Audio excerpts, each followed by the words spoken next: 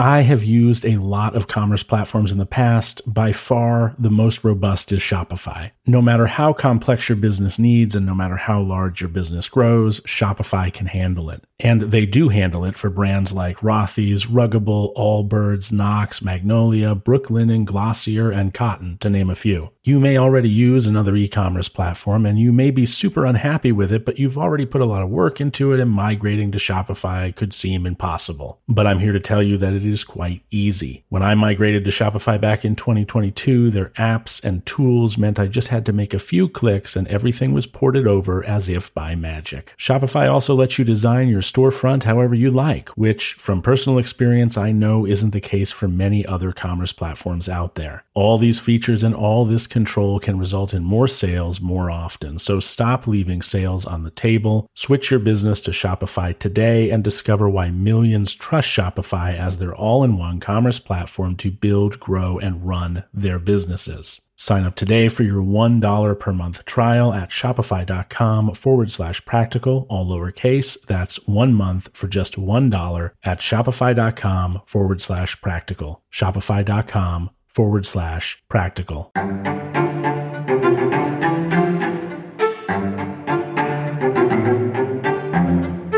Hi there, Prakopton. I hope you are well, and I hope your character is even weller. Anyway, today I have a few people to thank. New members of the Actual Stoicism Patreon. If you've missed this announcement, I've created a Patreon account for those who would like to support my work, my broader work, more directly. And by that, I don't mean this podcast. Actually, I don't mean that at all. I mean the other work I do outside of this podcast. The articles, the videos, the essays, the community, etc. You can support this podcast by becoming an ad-free listener at stoicismpod.com/members. But supporting my broader work in the Stoicism community for $5 a month through Patreon gets you access to exclusive live chats, special Discord channels, a discount on our store items, a shout out on the podcast, and your name forever engraved on my supporter page, plus my undying gratitude for whatever that's worth. So today I am thanking Jeffrey Howard, Miguel Espana,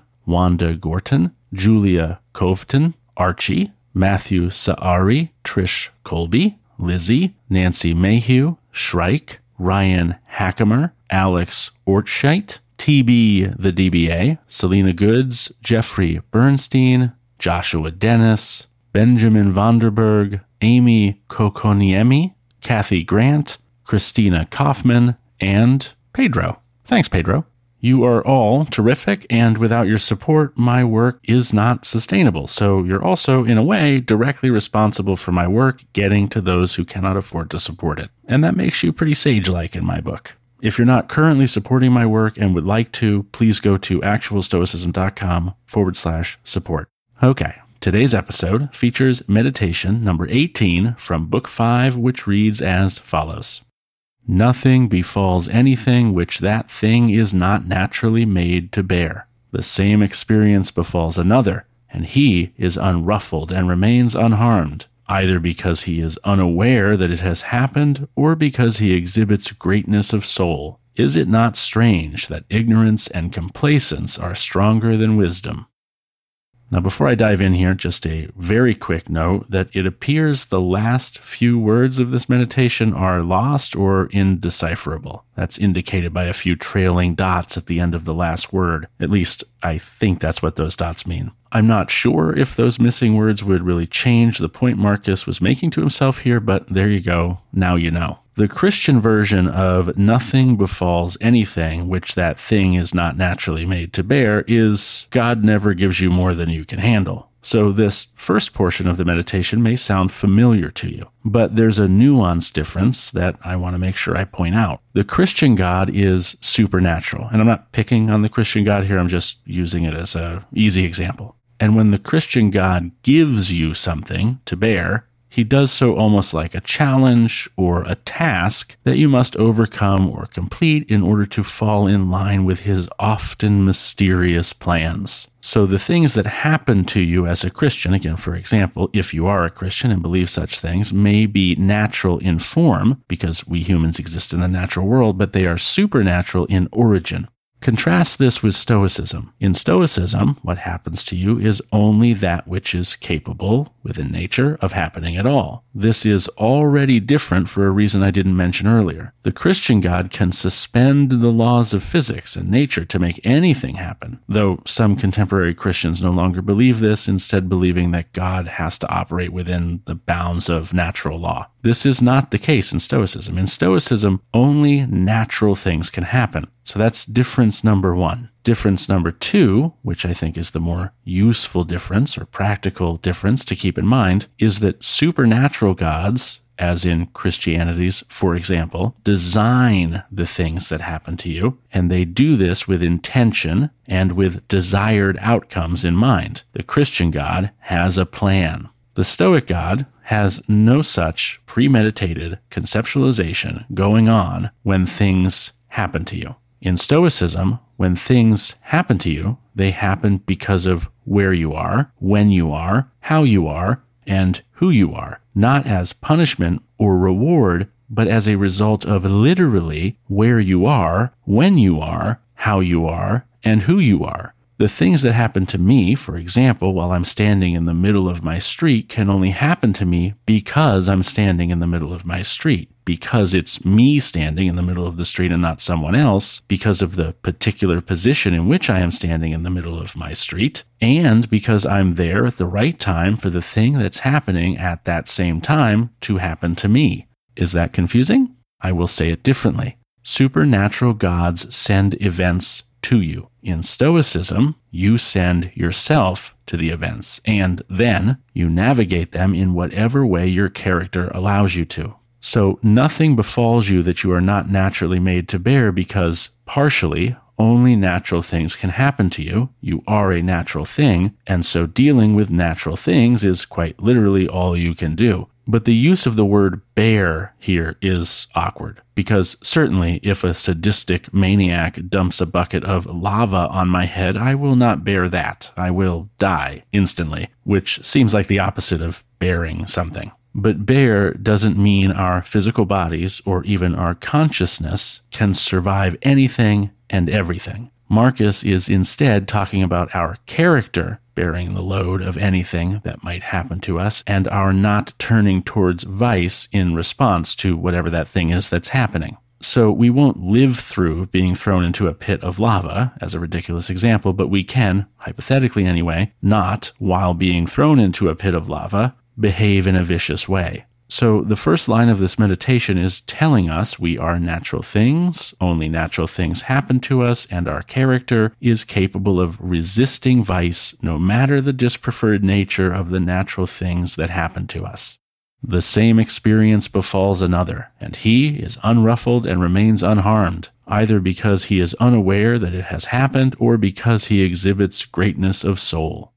I think we can, for our purposes today anyway, swap out soul for character. Marcus does mean soul. I'm not trying to gloss over that, but the greatness of a soul is expressed through character, so I'm going to use the terms interchangeably today because soul is a little too wooey a word for me personally. When something happens to you, you behave in XYZ fashion, and let's imagine that fashion is vicious. Let's further imagine that the thing that happens is that your partner dies of cancer. Your reaction is to kill all the doctors who couldn't save them. But that same exact thing, with as exactly similar circumstances as possible, happens to Becky. And she does not kill a bunch of doctors. She, instead, mourns the loss appropriately and creates a small online community for women who have lost their partners to cancer. This grows into a book club, which grows into a nonprofit, which donates money to cancer research, and this results in the eventual discovery of a cure for the cancer that killed Becky's partner.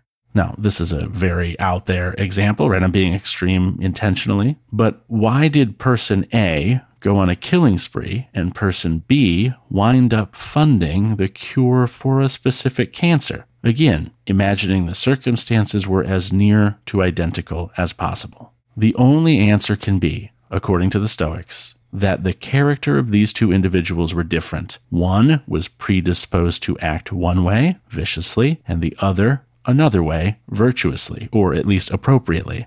Now, certainly modern medicine and psychology would have a lot to say about mental health disorders and the example I just gave, and we should listen to what they have to say. But the fact remains, in normative circumstances, a person acts the way they act because of what they've been conditioned to believe is appropriate and correct. It is the internal characteristics of a person that determine how they will behave ultimately. So it's important to be paying attention, remember that word prosike, to our character before something we need a strong character to bear crops up in our lives. Is it not strange that ignorance and complacence are stronger than wisdom? That's a fair question, and no, it's not strange. Before you found this podcast, or Stoicism more broadly, you'd probably been told, at least a few times in your life, that it's important to be a good person. But did you have a definition of what good person meant? Did you have a framework to understand so that you could work towards being that good person, whatever that was? Very likely not. Now imagine that 5 million people have listened to this podcast, which they have. How many people is 5 million compared to the, nearly 8 billion people on Earth? I don't even think it's 1/2 of 1%. So it's not strange that ignorance and complacence are stronger than wisdom, because imagining this podcast were the sole source of Stoicism on Earth, which of course it isn't, not even 1% of people on Earth are being taught Stoicism.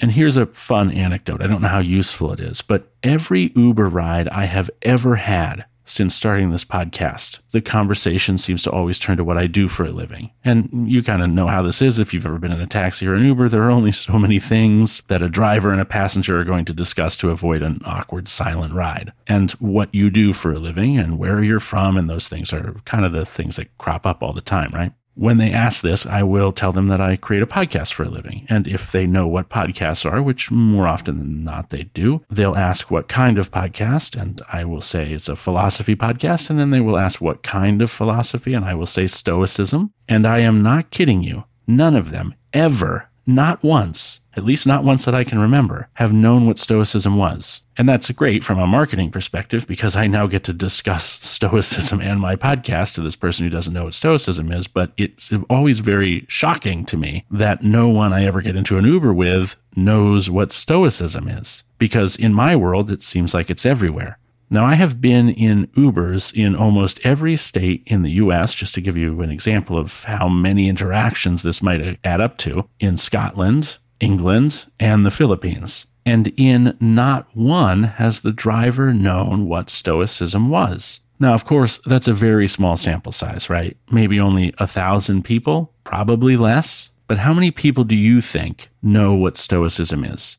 The reason ignorance and complacence are more common than wisdom is because no one is taught, and I mean really taught, that wisdom is important. Virtue ethics just aren't on the table in our normative education experience. Instead, people seem to be taught to covet indifference and externals, or to avoid indifference or externals, or to view those things as negative or bad. And if Marcus thought it was strange in the 2nd century CE that ignorance and complacence were so widespread when compared to wisdom, he should be very glad that he died in 180 and well before, well, while I'm wildly motioning to everything around me with my arms, all of this. Thanks for listening today, Prokopton. I appreciate you. Remember, if you'd like to get rid of ads in this podcast, you can do so for $2.99 a month by going to stoicismpod.com/members. And if you'd like to support my broader work more directly, you can go to actualstoicism.com/support and support me on Patreon. Thanks again to those new patrons mentioned at the outset, and until next time, take care.